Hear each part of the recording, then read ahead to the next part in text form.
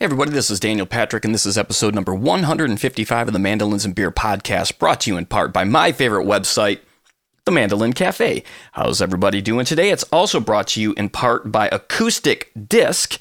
And their releases that just came out this week, they release something new every month, and the first one was the Dave Apollon Volume 2 collection. They did 3 of the Coral label LPs, and they've remastered them so they sound incredible. And then also the Acoustic Encounters talking about DGQ 20. So be sure and check that out. It's always fun to hear Danny Barnes and Dog talk about Dog's history. I hope everybody is doing well. I think I finally caught up on sleep from IBMA here. What a great time. Holy moly. One of the people actually I got to talk with was Seth Mulder, and they had an album come out at the beginning of September. He had been on the podcast before that.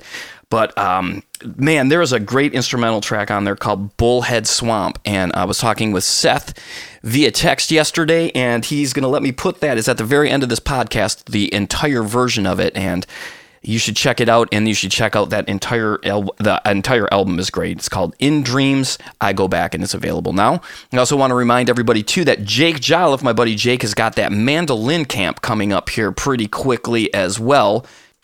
It's November 11th through the 13th, so if you're looking for a way to jumpstart your practice regime, Jake promises this will give you a lot of ideas. And if you want more information, the best way is to reach out to Jake via his email, which is jhdjolliffe@yahoo.com.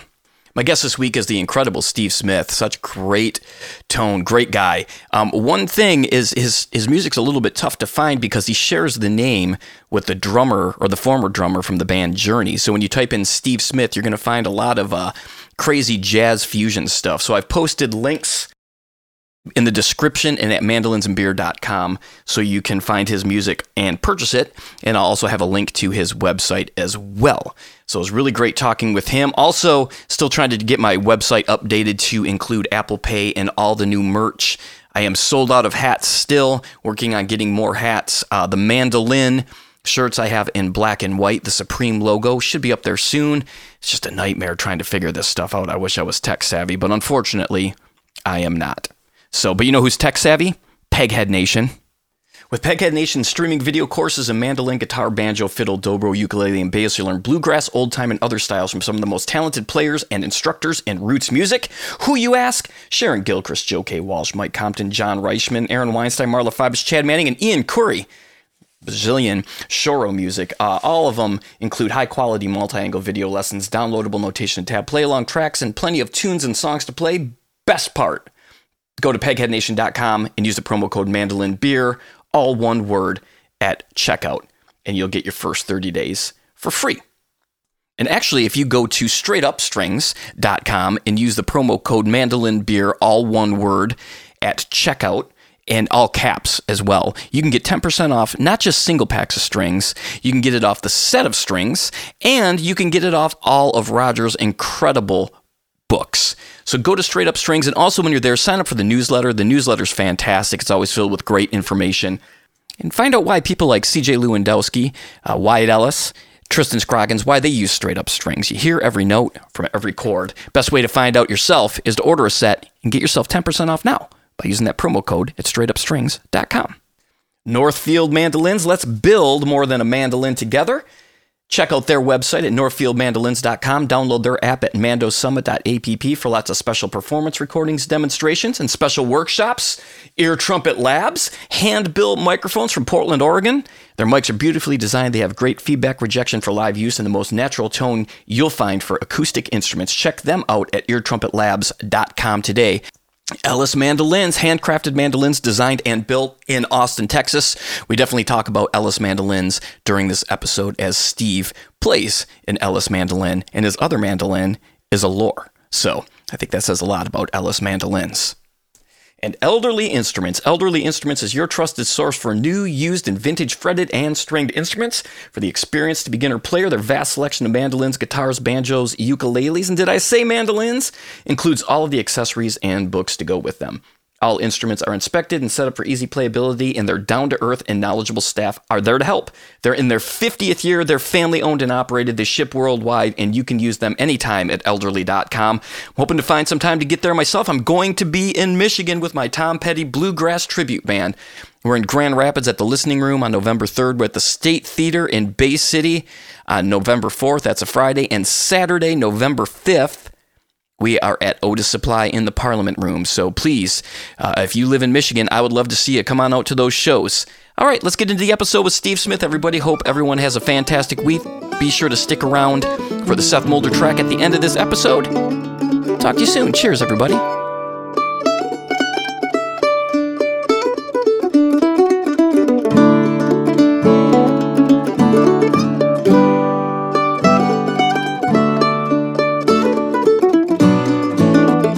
It's my pleasure to have on the podcast Steve Smith. How's it going, Steve? It's going well, Daniel. Thanks for having me on. I appreciate it. Oh man, thank you so much for doing it. You know, I had delusions of grandeur of doing this interview in person at IBMA, and then you know how IBMA becomes chaos, and we never got to link up. It can be overwhelming, trying to put things together and see everybody. And although we weren't there, Tim May and I weren't there long. We did get to see some good friends in our short period. We weren't even there. We were there maybe 18 hours is all we were there because we had to leave for another concert. And so the whirlwind thing. And the thing with that too is you had mentioned you were there for just a short time, and it just seems, everybody's reconnecting again and getting to see people they hadn't seen in forever. It seemed like, we could do this over the phone as easy as we could do it in person, let you spend the 18 hours, seeing people you haven't seen in forever. So, and here we are. Getting to reconnect has been really nice. And it's funny how, during COVID, people develop different types of relationships. They'd get in touch on Facebook, or they'd Zoom and have a drink on Zoom and talk about how they were doing. And there were lots of recording sessions that did file exchange and things like that.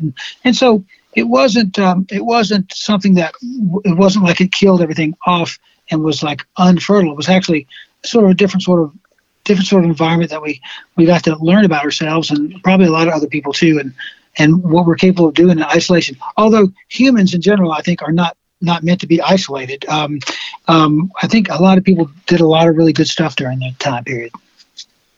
And like you said about people, no, people aren't meant to be isolated. We're also meant to evolve. And a lot of musicians and fans did that. And fans were able to connect in a way that they never had been. And you could take a lesson from your favorite player online now. Yeah, it's that really turned out well, and I was actually able to turn things around for me by doing online teaching for mandolin and guitar, and that was a really good thing. I had a lot of encouragement from my buddy Nate Lee. Said, "Hey, you got to start doing that." And and so he really got me going on it. I appreciate that. But yeah, it was a good time. I finally felt like I got to sit down and focus on practicing things that you just don't quite have enough time to do when you're going several directions at once.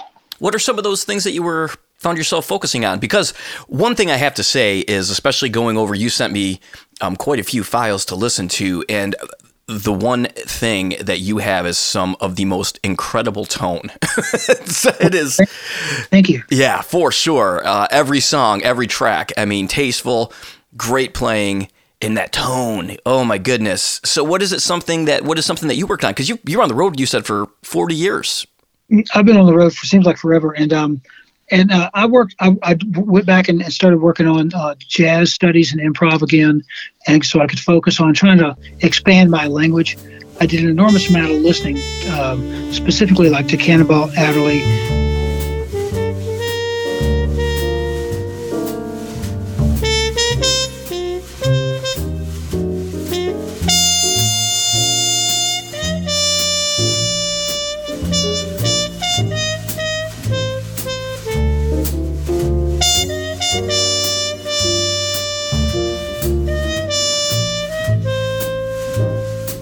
And several others, but I really I can never play like him. But there's so much to learn from that rhythmic syncopations and things. I got the chance during COVID. We started cheating on COVID. And I had a good friend that lived across the street. He was a great jazz guitarist and great flat picker too. And so we would play across the room from each other, we would play jazz standards. And, he's been a full-time jazz player for a long, long time. And his name is Randy McSpadden. He's up in Colorado now. And then as we got vaxxed, we started getting closer and closer and closer. Then could share a music stand to read standards and things like that. And he helped me with a lot of things I could then take home and work on. And that was a really cool thing. And I started trying to experiment more with Latin sounds. Although, the great, at least in our genre, the great Latin guy who plays great Latin stuff is Isaac Eicher. His stuff is so overwhelming. It's amazing.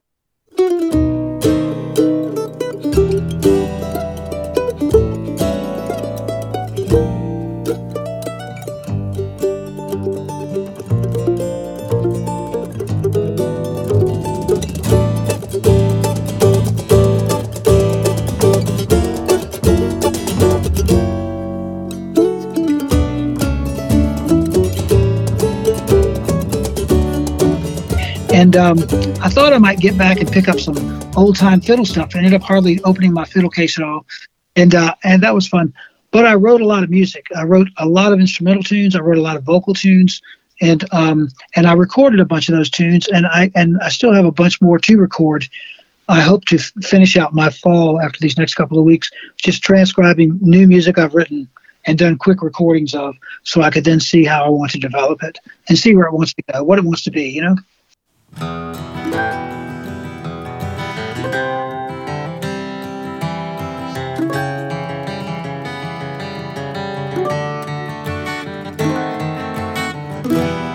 If you're a praying man, this may be the time. You will have your detractors. Hey, don't you pay them no mind. You know the voices, they'll come from inside. Sooner or later, there'll be no place to hide, and it will all wash down in It looks like you're kind of maybe aiming for February 2023 of a release. It'd be nice if I could get something together by then. It was sure. And another project I've been heavily involved in, I've been engineering and played on, is a project with my buddy Chris Sanders. She's 1/3 of the Hard Road Trio. She has a new project out, and I sent a couple of those tunes to you. One called Charlie, and I think maybe one called Winterbirds. Charlie, my dear.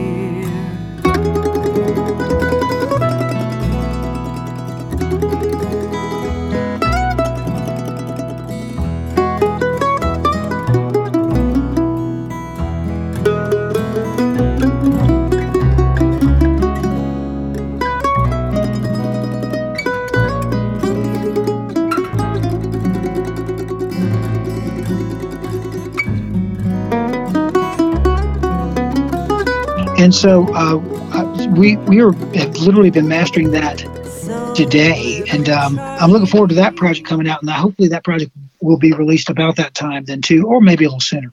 Do like the Beatles and release it at Christmas, right? And, Yeah. And people will stand in line to get the digital download. That's right. And so if I could get my act together, that would be great, but I'm not sure I will. I'd also like to do another duo album or two with my buddy Tim May over in Nashville. Yeah, the one song that we were just talking about, I believe it's called We Can Use. So it was for Preston Thompson, that fundraiser.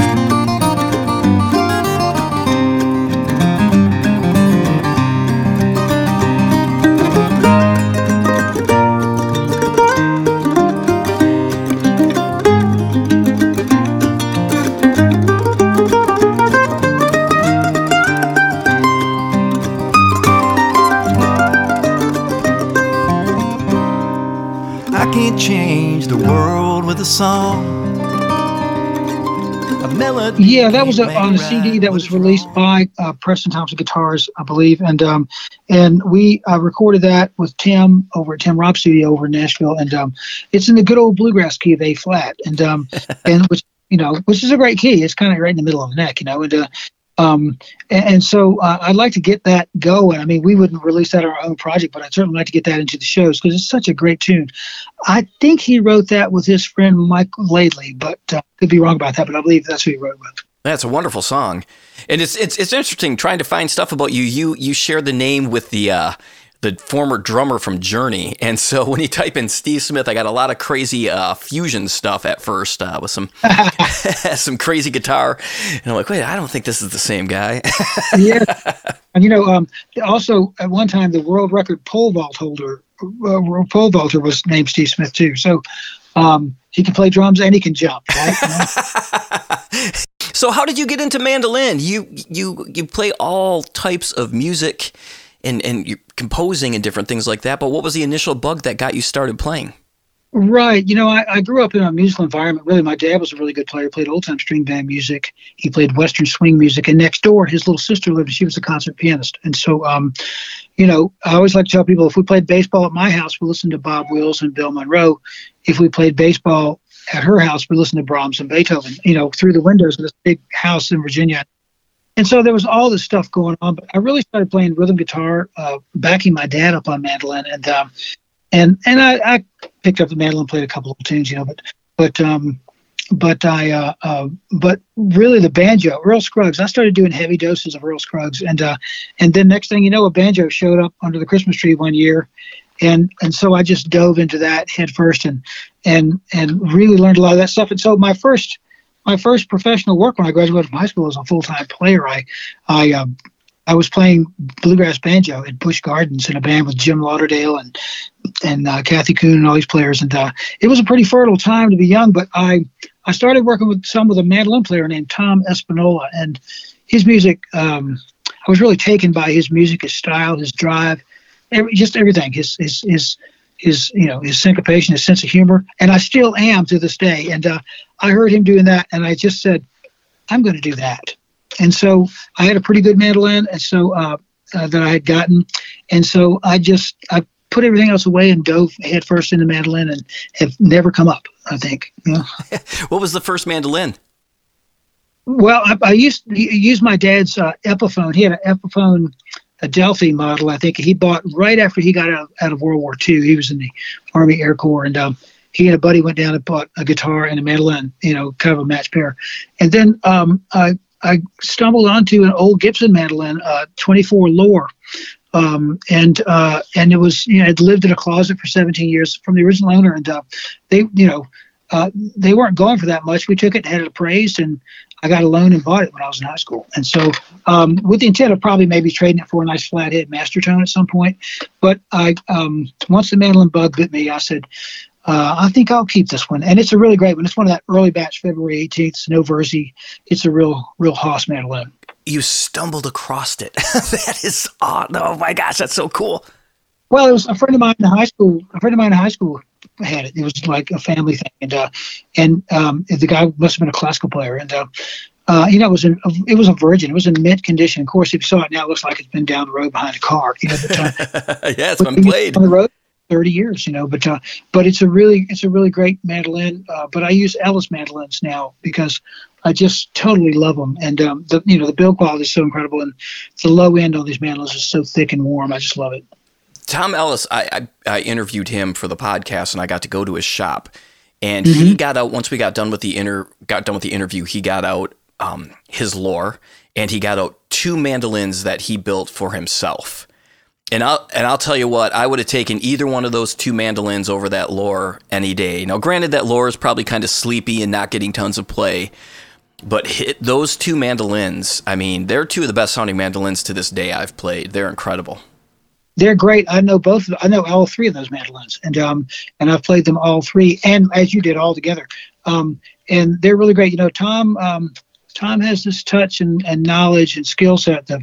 He's just, he's a great artist and a great genius too. He knows how to put the sound in there, and I've just, I have a couple of them, and I just totally love them. I just totally love them. Now, how did you go to school for composition? That's something you don't normally hear mandolin players, going into. I had been playing for a good while, and I played in a group called Cloud Valley over in Charlottesville, Virginia, with banjoist Bill Evans and Missy Raines and our friend Fred Halligan, who now lives up in Oregon. And I got married, and when I got married, it was a pretty lucrative musical situation there. But I got married, and my wife had her first big job. She's a plant molecular biologist. She had her first big job at New Mexico State. So I packed up and moved out here. And when I got here, there really wasn't anything going on musically. And so I started going to music school, and that's what I did. And so I then focused on composition and theory.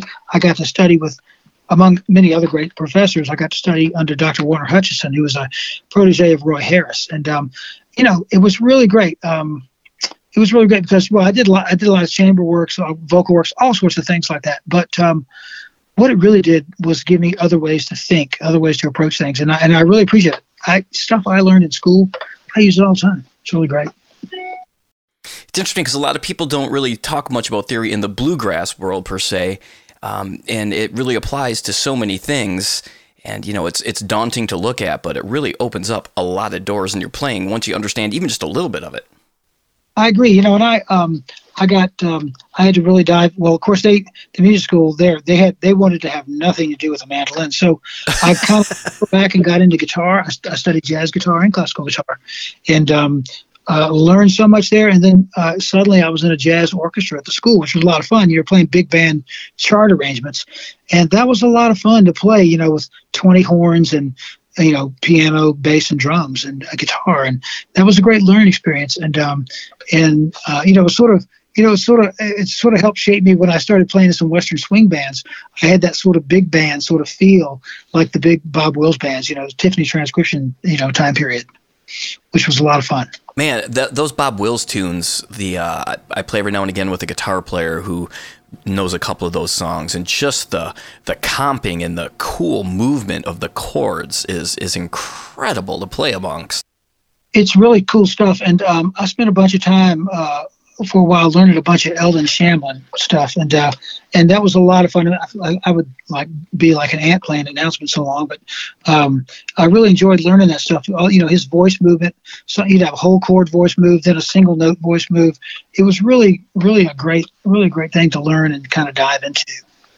Those first albums from the 90s that you had out, those definitely have a bit of a I don't want to say school, but it wasn't what I expected. It's kind of like classical and a little bit of that early Windham Hill style of music.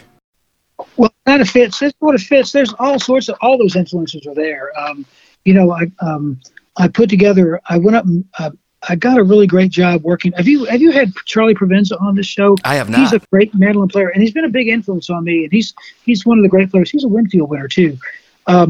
He turned me on to his stuff and Dave Peters stuff and all that sort of thing. Many of those that sound genre, and then I went up and worked with him in a Russian restaurant playing gypsy music, and I played guitar on that gig every night. We had I think our longest stint we did 131 nights straight without a day off. Oh my gosh! And so we were playing ethno-European stuff, the sort of gypsy Django sort of stuff. We were playing, we'd play a little classical stuff. But during the days, he was always doing transcription projects, and I was always writing. And I wrote that first album, the Distant Lands album. I wrote that first album there.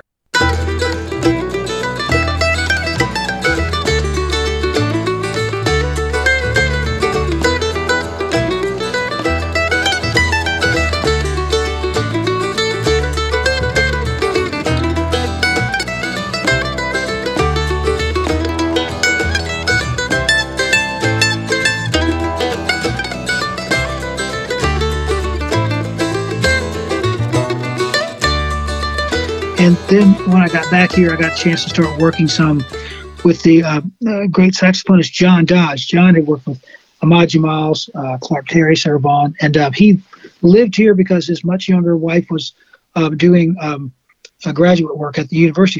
So we started playing some together. I kind of say he let me play because he was just beyond me, centuries beyond me in experience and age. And so pulling that sound in was a big part of things. And then just starting to incorporate other sounds. I was hearing a lot of music, a lot of jazz, a lot of bluegrass and old time. I did hear new age music. I heard all sorts of things. And so I just sort of figured that anything goes, just whatever's coming to me, I'd take it, kind of thing with those compositions. on that first album. The and the second album, the third album, really, I did a vocal project called Other Places, Times, and Lives. And then, this sort of enhanced, I started playing solo because, you couldn't quite make it around here as a mandolin player in southern New Mexico. So I started playing solo and traveling some. And then I did the Desert Night project, and Tom Espinola produced that.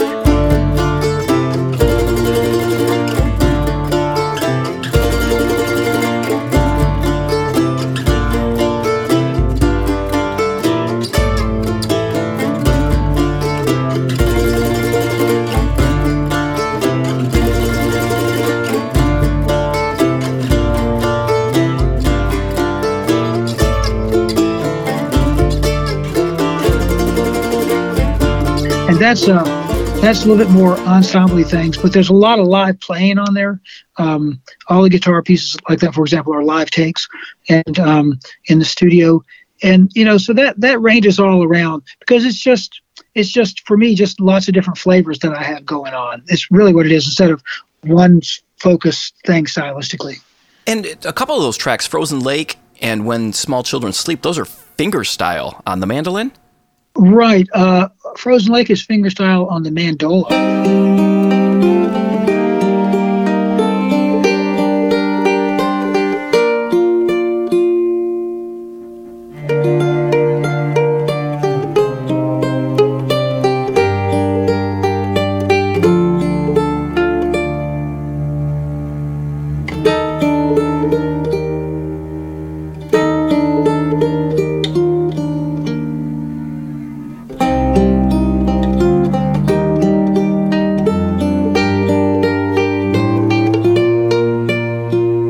What I did is that I had long ago had played some gigs with Peter Rowan. He had a mandola with him that had these octave strings on it, and I played it, and it was so cool. And so I had my mandola strung like that for a long time. I did a recording with Bill Evans for that instrument too, in that tuning.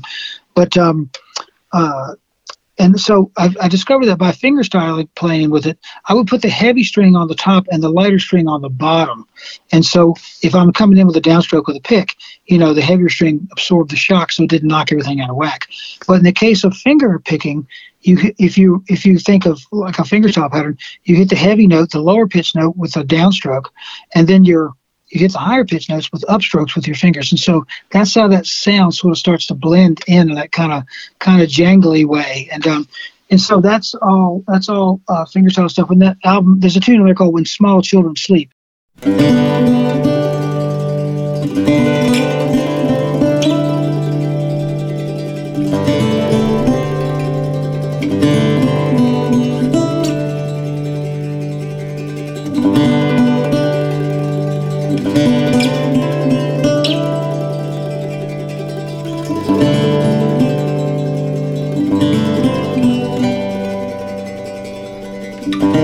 It's a mandolin quartet. Actually, it's one mandolin, a mandocello, and two mandolas. And I played all that stuff with fingers, and then all the tremolo stuff I did a fingernail tremolo, which is you make sure your fingernails are in good shape. But I did it all like with my index finger and got a real even sound, and it's almost a synth type sound, but it's the fingernail. How did you develop? Is that a technique that I guess I'm not familiar if that's a technique that existed, or is that something that you developed yourself? I don't know. I'd seen people like play things with their fingers just a little bit here and there and stuff, but I just did it because it was just the sound I was hearing, and I knew that I knew that we could record it like that. Tom Espinola was engineering it, so we brought the mics in about 2.5 inches from the top of the mandocello, for example, and from those mandolas where we're getting that sound because it's not a very loud sound, as you can imagine. Right. And so we pulled that sound in and really got a pretty cool thing. We used a Lexicon reverb on it, which made it really, really kind of a nice space to it as well. Oh, those Lexicon reverbs were used on a lot of really cool yeah, they were the things at the time. Now they got this one called Bricasti, which I'd love to own, but don't quite have the budget for. You know how that goes. Yeah. Did you tune that in traditional tuning when you were doing those fingerstyle things? Yes, everything was straight up tuning. So I used like a 1914 mandocello, and then I used two different mandolas. I borrowed I borrowed mandolas from Thomas Mo's wife, Lorraine Duezy. She had an H4 and an H1 or something. So we got a little bit different timbre with the instruments. And then I used an F4 too to get a little bit of top end on that thing as well. So they were all oval hole instruments. Actually, none of those instruments belong to me. It's funny. And we got that. That's how we got that sound. And it came together pretty nice. When you said you were touring solo, was that solo mandolin? No, I was doing a lot of guitar vocals, doing original works, and then stuff, do some Blake tunes and things like that. And I would also use the mandola for vocals too. And with that tuning, it kind of spread it out pretty nice, and I would do a few vocal tunes on mandolin, and then, half a dozen on mandola. And I would also do some vocal tunes with the mandocello. It's surprisingly good for that, and a capo works on it quite well. I had this big like antique Hamilton capo that I still use on the mandocello when I need to get a sound like that, for studio stuff. And then I would also sometimes I'd carry a dadgad guitar along, a nylon string guitar along too, so I wouldn't have to switch around and tune, because I hate have to sit and listen to people retune their whole guitar by the embarrassment of having to retune your own guitar like that, in front of people. Yeah. So that's how I was going with that for a good while. I asked that because on your Mandolin Mondays that you did for David Benedict, you did Crossroads, a version of Crossroads that was incredible. Yeah, thank you. Thanks very much. That sort of was an improv solo on that, and I do that once in a while. I'll throw that tune out there, but I'm not working solo these days, so that's just one that I just do. I do a lot of stuff like that simply for the fun of it. I thought, that would be a good one to try. What's really cool about that one too is you really frame the chord changes when you play the solo. Like, you can still feel those changes going along, even though there's no backing for you. And I wonder if you could talk maybe a little bit about that, because I do think that's something that all players kind of struggle with when soloing, even with a backing band, is, making it sound a little bit more interesting. Right. Well, for that tune, exactly. Let me see. I've actually got a mandolin right here. Let me look at my pen.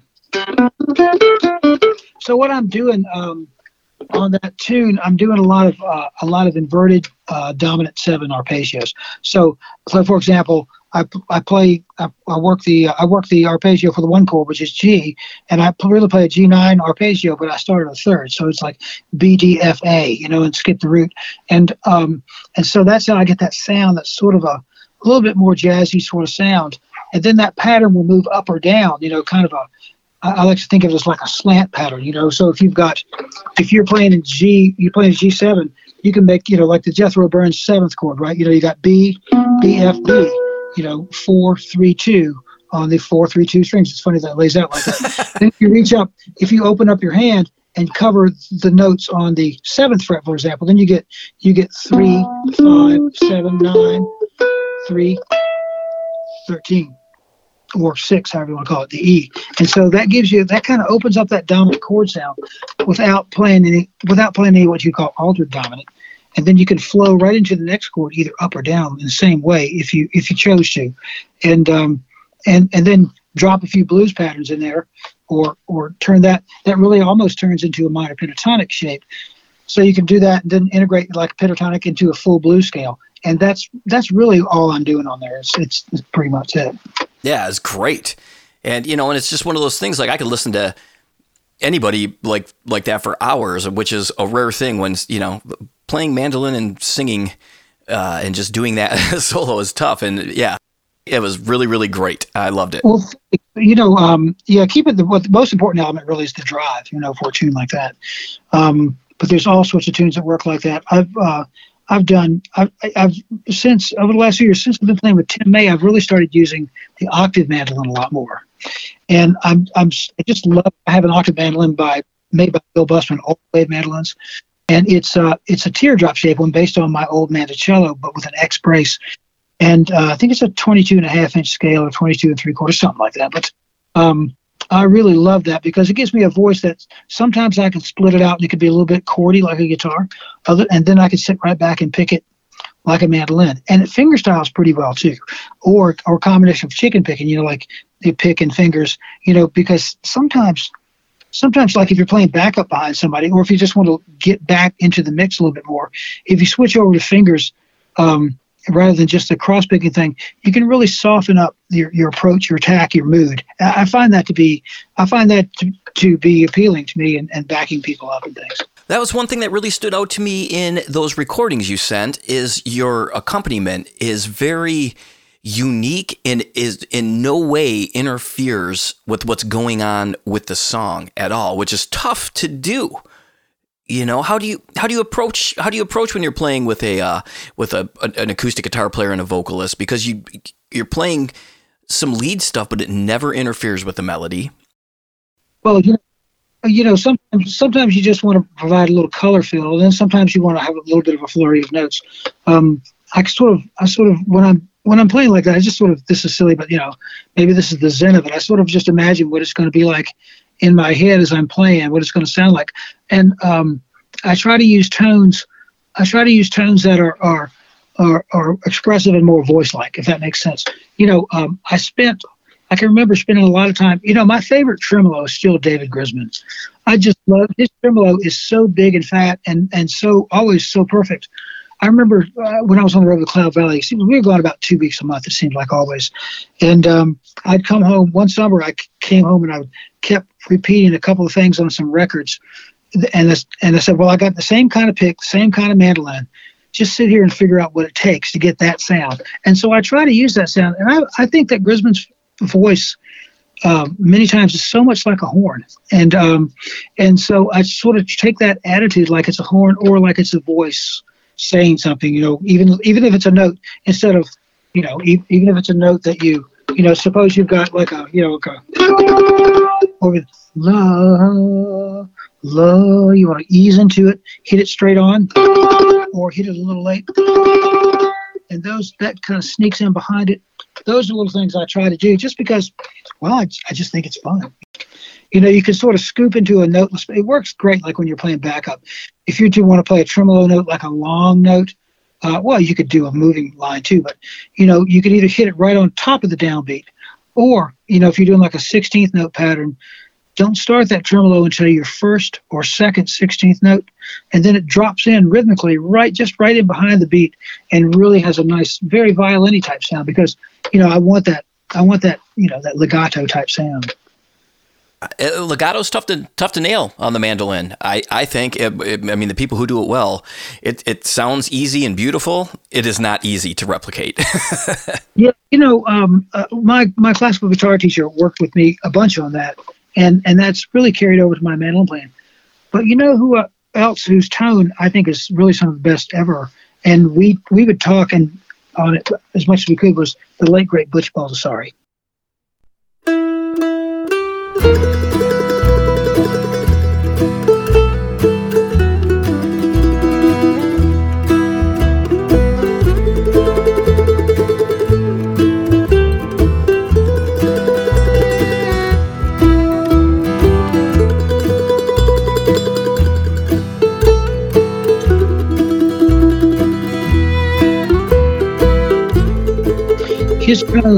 His tone really as good as anyone ever. And we would just talk about that and how to hit the strings and play through the strings. He also got me into playing more downstrokes. Slow eighth note passages, oftentimes I'll play them with straight up downstrokes in order to get a certain consistency of tone. And then, and you can experiment with that and play a scale and play eighth note scale with downs to play eighth note scale with down ups. It's not that one is better or different than the other than it's a different feel. It's sometimes downstrokes can get your point across differently than down upstrokes. What is when you sit down and work on tone for you? Because that's one of the things everybody strives for. Even the best players are continuing to work on their tone. John Reichman, known for great tone, still working on it. What does that look like for you when you sit down and work on tone? Well, years ago, I got to have a really great lesson with Andy Statman, and he got my right hand act together. This was in the 80s, and it really helped me because it helped me understand everything from subdivisions, but also tone, volume, dynamics, et cetera, et cetera. And so none of us are ever perfect, but, I try to get an even part of both strings as I go through both directions all the time, so I can keep a balanced sound. And my model I use in my head is just simply taking a violin bow, for example, and pulling it across one note, and you get that big long note, right? Ah. And so I try to get that sort of tone out of my mandolin when I play. And then if I can get like a portion of it, I can feel pretty good about myself, and that's hard to do because, we can't get the sustain of a violin or the legato. But if we can sort of emulate that in our head and let our ear kind of help our physical end of things get there, that's sort of my approach to it. And I try to make sure I'm hanging on to my notes.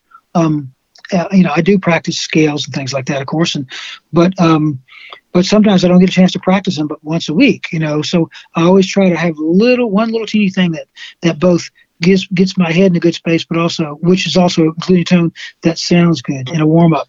Then I can walk on the stage and go, so I try to do that. And in the studio, I try to do the same thing. I just try to get nice, even contact with the pick. And you can get lots of different colors with different types of picks, but that sound, I just really work on that sort of legato sound of a violin bow or of a horn playing a note, and that David Grisman tremolo, man, that's kind of a good place for me to sit. I find it interesting. I think people should definitely always either use a mirror or maybe every now and again try and record their right hand playing, because I think people would be surprised how many times they don't play through both strings when you're picking. I agree. I can hear it on recordings and I can hear it live, and I can hear it when I do it too. And I always go, okay, time for a little tone reality check. Because whenever something's going on, it's generally always the right hand that's not there. It's funny that I remember I listened to a podcast you did maybe earlier in the summer with Ben Winship, and he said this. You just like, yeah, it's usually the right hand that's fallen first. And so, if you can keep a note going and keeping that consistent sound going on, I like to be really efficient with my motion and reduce everything so all the energy goes right into the point of contact. And if I'm a little off, that's the first thing I notice. It's like, okay, my tone's not there. It's probably my right hand, Efficiency is a big one. Watching Tony Rice is always a humbler for me. Yeah, right. You're right. That guy's just so cool and just like a statue sometimes, and just like economy of motion. Well, I think there's a lot of great players that there's a lot to learn from. You watch Nate Lee or you watch John Reisman or you watch Joe Walsh play, and you see that economy of motion that they use when they play. It's just it's pretty inspiring because they can get all of their sounds that they get from that same motion, and that's an important thing, to not have to reinvent the wheel with your muscles or your physical stroke because you're changing your sound. Yeah, Joe Walsh actually was just at my place a few weeks back, and it was really interesting to watch him playing. He was playing my mandolin, and just that economy of motion and the amount of volume he was able to pull out with, like you would think he was playing, like just hammering away at it, but it was just all right. Smooth technique, and it was beautiful sounding. Yeah, he's got it down, and he's done his work, and I think he's one of the greatest modern players there is, and so anytime I get a chance to see him play on a video or something, man, I just study that. It's great stuff. Yeah, he's got a new album coming out here soon. I haven't heard it yet, but Daryl Anger said it's just mind-bendingly good, and coming from Daryl, I take that as gospel.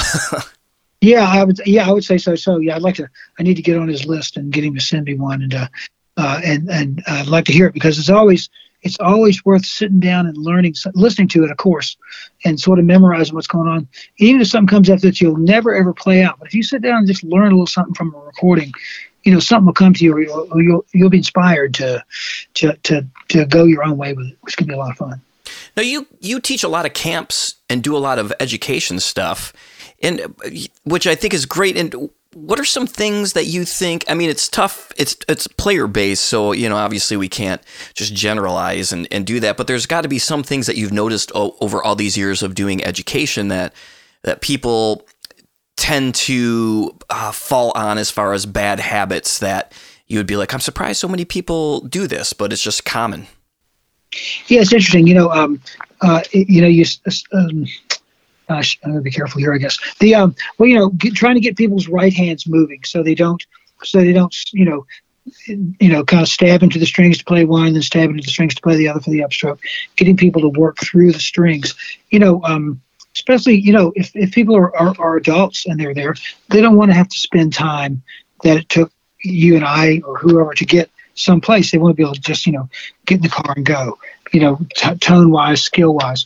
But if I try to get people to focus on the fundamentals, and the right hand fundamentals especially, because everything starts there. And then you bring your left hand in, you start doing your scales and your patterns, and you bring your fundamentals with you. That becomes really good. A lot of people, trying to get people to not squeeze their mandolins so hard that they won't squeeze the paint out of the neck. Trying to get people to not load their wrists, cock their wrists downward or upward. So you want people to have. If you imagine your hand down to your side, that's the most natural position your wrist is in at any time in your life. And so when you come up, there's your mandolin with that same wrist position. Of course, you got to bend it this way and that way, but let that be your default rather than have your wrist collapsed. And little things, getting grown-ups to get out of those habits, can be the hard part and the challenging part. It's good to have a good teacher that you can do. Then when you go to you get to learn a lot of different things. With kids are pretty open to things, and I really enjoy that too. And so it varies. Everything from people having their mandolins with straps way up by their chin to which is real bad for your right and left hand technique. And then kids want to walk around with it like Slash, and so they want to do that. And so you got to find that place to get that place where you can get them ergonomically in a good position to work. And then most importantly, the message I want to get across to anybody is, spend time listening to the music you want to play. You got to know if you're trying to learn a song. Say you're trying to learn Forked Deer or something. Go listen to Forked Deer and go listen to other tunes in that style. Don't be listening to Eric Clapton and then want to play Forked Deer because you're changing your focus. So it's important for people to really spend time listening to the music that they want to learn how to play. That's great. Now, do you do online lessons? Are people able to sign up with you and teach online or learn from you online? Yes, I do online lessons, and people go to my webpage to see that, desertnight.com. But I do have a couple of students I'm having back in live again now that are here in town that I really missed their company. It's just fun to get back to that. So I do a few live lessons, and we do workshops, and I like to travel out and do private weekend workshops with a group of people or just with an individual person too. Those were a lot of fun. Occasionally someone will come here and stay the weekend and we work on something, but none of that has happened coming here since COVID. We shut everything down here. Yeah. I can imagine. Yeah, that's cool to spend a weekend with you and learn. I mean, gosh, your tone is so good. And that leads me actually to another question, because you were saying before we started, you just kind of finishing up a studio. And how do you capture that tone? Because that's another thing. It's people can. I've heard some great players have bad tone on albums, and it's not the player. It's just not captured proper. Well, I do. I mean, I am sort of a studio geek and a gear. I'm just kind of a gear geek. Okay, so but I go in and I play it. I try to play all my solos. I try to play as much live performance as I can because I think it makes for better records when you can play things live as much as you can. But I usually just use like an XY configuration with small diaphragm mics. I use 184s, but I put them through a Neve preamp, a Neve stereo preamp, and that warms them up. And I also have good converters, And then once it gets through that analog stage, it goes into digital, and there it is. I EQ very little, but it's just sort of the way I've worked on my tone, and I generally feel very comfortable in the studio. So, I'm able to get that sound. I have done recording sessions like in other studios, and they'll use like a 1073 Neve based preamp, for example, has some color to it. Or if you use a Grace M201 or something like that, they're really clear with no color to them. So sometimes you can come off sound a little bright or brittle if it's not mic'd right and things like that. So it's be very different sounds. Those are the first places I look for different types of tone. If I'm doing a single mic recording, I stereo mic everything. If I'm doing a single mic recording, I like to run through a tube preamp, and because it's just a different sort of sheen on a single mic. So I'll do that quite a bit too. And someone says, "Oh, we just want it in mono," and so I'm going to send a file out or something. I do that. And you said you use the KM184s, the reissued ones? I do. I sure do. The 84s are great, but the 184s, with this combination with the Neve preamp, hard to beat. I think that with some of the really clear preamps that they call uncolored preamps, some of them, I think the 84s can be a little brilliant. But if you've got one that adds some color, like with an output transformer or something like that, I think they're made for it. They're perfect. What's the Neve preamp you use? I use an R&D, Rupert Neve Design 5012. I've got a couple of those I use. Neve had sold his original Neve company, and then he started Rupert Neve Designs over in Wimberley, Texas. He just passed away a year and a half ago, 2 years ago. And so he set up shop and started building a whole new line of products. And I shopped around for a couple of years before getting these, and now I just love them. They really work for everything. But I don't use them for everything, but they really work for everything. And I really like them. They're great on vocals, great on guitars, and they're pretty darn good on acoustic bass too. Yeah, those vintage KM84s they're so expensive, and I got one of the reissues, and I love it. I think it sounds great. They are really great. People dish them. I don't know why, but they do. And then my favorite Northern small diaphragm mic is a KM86, which is like an 84, but it's the diaphragm sits crossways instead of right with it, and it's a multi-pattern mic with a bass roll-off. Those are really sweet, and they're even more. So one day, maybe I'll trip over some on the street. But those are kind of out of my reach for reality right now. Okay. How close do you usually put the microphones? Do you have like a distance you kind of like to keep them at? I'm usually say 8 or 10 inches away, and I don't like to record real hot. And if I'm and so I find that it works really well that way. I don't have to dig in too hard to get the sound I want. There is I do use a pair. I do some recording down in El Paso. It's about once a year or so, and they've got a matched pair of KM84s that are really nice, and they run them through an SSL board, which SSL boards are okay. I'm not a big fan of their preamps, but that's a really great sound too. But the XY configuration, and I usually have that right up about where the end of the fingerboard is, like 8 inches out. That works for me. If I had something I got to really dig in and play hard, maybe I'll cut I might cut my preamp back a little bit, or move my distance back, and or sometimes pop a compressor in there just to catch some of those tall peaks, from a chop, because how mandolin chops, and sometimes you can break glass with them. Right. And for people who are listening and might not know what the XY mic technique is, could you just do like a quick? Well, really, you have really with the XY, you have the diaphragms at a 90 degrees opposition. So if you like look down at your waist and put your two index fingertips together, and with your fingers, and it sort of makes sort of like a chevron shape. There's your XY, and so you're pulling both ways, and that gives them so they don't have any kind of phase issues like that. It works really well, and so that's been a real go-to for me. I try to make sure they were just really even and closely distance-wise matched within the stand, and I haven't had any problems with them like that. Yeah, I mean, you can't argue with the tone you're getting. Well, thanks. It's just so great. And early on, too, I mean, those 90s albums, your tone's been great the whole time, right up to the recordings that you've been doing recently that you sent me. It's really amazing. Those things from the 90s, that's all my 24 lore. And then it wasn't until 2008 that I started using Ellis mandolins. And I feel like the Ellis has a more warm low end. And Tom has done such a great job of putting that in. I definitely don't think it's by accident. He knows what he's doing. And so that big warm sound for me is what I like, because, all mandolins that are good, they all have all the high in the world. Every mandolin you ever play's got all the high in the world.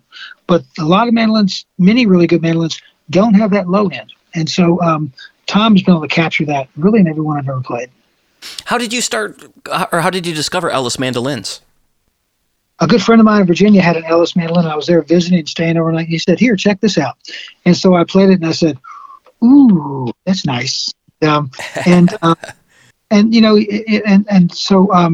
I just sort of started following him a little bit and checking out. And I really wanted to get into a more modern. I like to call this a more modern sound. It's not a lower sound to me. I mean, and because hey, I have the lower sound. I want that. I can go get it. Open the case. And I'm very grateful and fortunate to have that. But I finally went down there and met him after Camp Bluegrass over in Levelland, Texas, and I drove down to meet him. And we hung out for an afternoon and looked at everything, and we agreed that he'd build me one. And so he did, and he sent it to me, and I still remember opening up the case. Opening up the box, opening up the case, and just hearing it for the first time, and it's always been to me that good. That it's exciting to play that mandolin because so much. But there's so many great players with so many great mandolins, and they all will know that if you've got a great mandolin, it kind of makes you responsible for going in and getting that sound. If that makes sense, Yeah. I mean, if you have a good mandolin but you don't play it well, maybe you're not doing the mandolin like you ought or you should. But I mean, by having a good mandolin, I feel obligated to get that sound out, and so I just try to go find what's in any of them, Yeah. Did you have specific specs that you were looking for, or did you just kind of tell him what you were looking for, and Tom did his magic? Well, I had my lure with me then, and it's a real good one of the best 3 or 4 of them I've played, and I've played a whole lot of them. I just said I just wanted a little bit more warm, low end. And so it's he said he thinks he knows how to do it. He I don't know if he actually did that for me, but he knew what I was asking for, and he sure did it. And I can't put him down. I love him. Yeah, I mean, I still think about there was the one had black tuning pegs and the other one had white tuning pegs, and it was the one with the black ones. They both sounded completely different, and that one I can still just hear that sound, that buttery tone that came out of that mandolin. It's pretty amazing. And the thing about those mandolins that like many great mandolins is you can go up the neck to the 10th or 12th fret and play a note and it sounds like an open string, which then again makes you the player responsible for being able to get it when you get there. It's inspiration when you get a new instrument is a funny thing, and we get inspired by just the sheer joy of hearing the sound. And then we get inspired to go for more, to dig in more, and that to go deeper and find out what it's capable of. Because like, oh, I didn't know I could sound like that, and go, maybe I'll try this, maybe I'll try that. Those are really nice things with instruments, and that are very inspiring. I love seeing good instruments in anybody's hands because it almost always does that for them, and it's a great thing. Makes you want to play more. It makes you want to play more, and it's kind of funny. It's like I try to play, although since I've been on the road the last many weeks or doing various things, I like to get up in the morning and have a cup of coffee and play first thing. And sometimes I get 10 or 15 minutes at it. Sometimes I can have an hour. But it's a really nice. I feel like I have a clean slate with my mind, and I'm not. Just find a sound, start somewhere, and go with it. And those are really inspiring times. And that good mandolin, when you're like that, oh man, it's just really, when it's your first thing in the day, it's a really nice thing. I'm going to jump ahead a question now because you just mentioned 10 or 15 minutes with the coffee. And what is something that you recommend? I like to ask, players, because again, and we talked about this earlier, especially as adults who have, jobs. I mean, we're pretty fortunate, I feel, to play a mandolin for a living, and not everybody's got that. And so what do you recommend for them to do to find that love and to get better? Well, circling back to what I said earlier, I'm real big on the fundamentals. And so suppose you got a job, you got 4 kids, you got a job, payments, and a dog, and I get that. And maybe you've got 45 minutes or so to play. At least till you really get farther along, it'd be good to take the first, even if take 5 minutes, work on the basics of right hand pick stroke, work on that sound. Work on generating your sound, generating your tone and your time. It's the right hand, of course. We're gonna be the starting point for our tone and our time, and also it's the right hand that really generates that point of contact where we put the charge in the music. That we make it sound like it's supposed to sound. So even if it's just 5 minutes, it's a really great focus.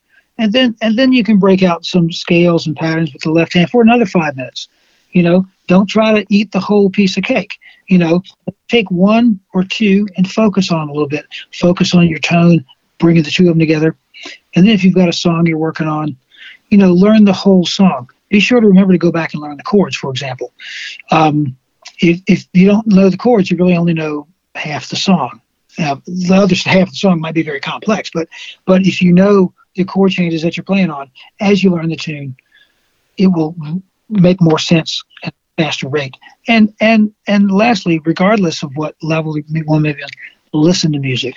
Listen to what it is you're trying to play, and listen to a lot of different types of music too. And I'm funny that I will habitually geek out and listen to like one group or one type of music for like a month at a time before I move on to something else. And but I feel like at that end, then I know something about it.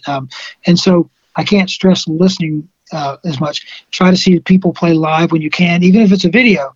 Again, you get to experience, you hear the sound, you see what it is they're doing to get that sound so it sounds like it's supposed to sound. But the fundamentals, on any instrument you play in any style is really, really,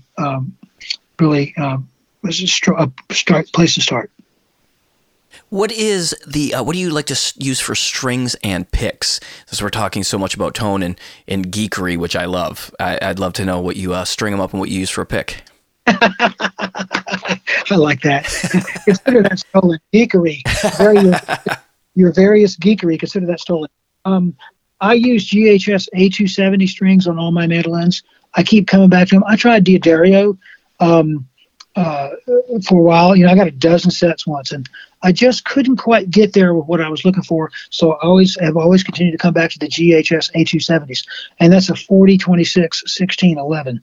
That really works well for me. I've heard about these. My buddy Nate Lee talks about, I think, these XP coated strings, but I haven't been able to come up with a couple of pairs of those to see how they are. But the GHS for me really works really well. And for my octave, I have sort of a custom set I build from GHS. That's nice. It's sort of not quite medium, not quite light, in that gap right there. And I use tortoiseshell picks. I use them for as long as I can remember now. I tried the blue chips, and I just couldn't get them to be consistent. Of course, we're talking to something that's made out of animal material, right? But I would use blue chips for a while, and all of a sudden it seemed like the tone would go away. And I'd go back to my tortoiseshell, and whoever I was playing with would go, "Hey man, what'd you do? Your sound is great." I think, "Oh, I'll switch back to a tortoiseshell pick." Not to picks. I do use blue chip picks on my octave mandolin because it's the right sound. Mm-hmm. And so I use a combination. So I keep a blue chip and a tortoise in my pocket, and I'll vary in range anywhere from about 1.2 to 1.5. Each pick is a little different. They're all, again, there are no two that are really alike, unless you get a couple made from the same piece of shell or something. So sometimes something a little thicker, it gets the sound I want. Sometimes back off a little bit, gets the sound I want.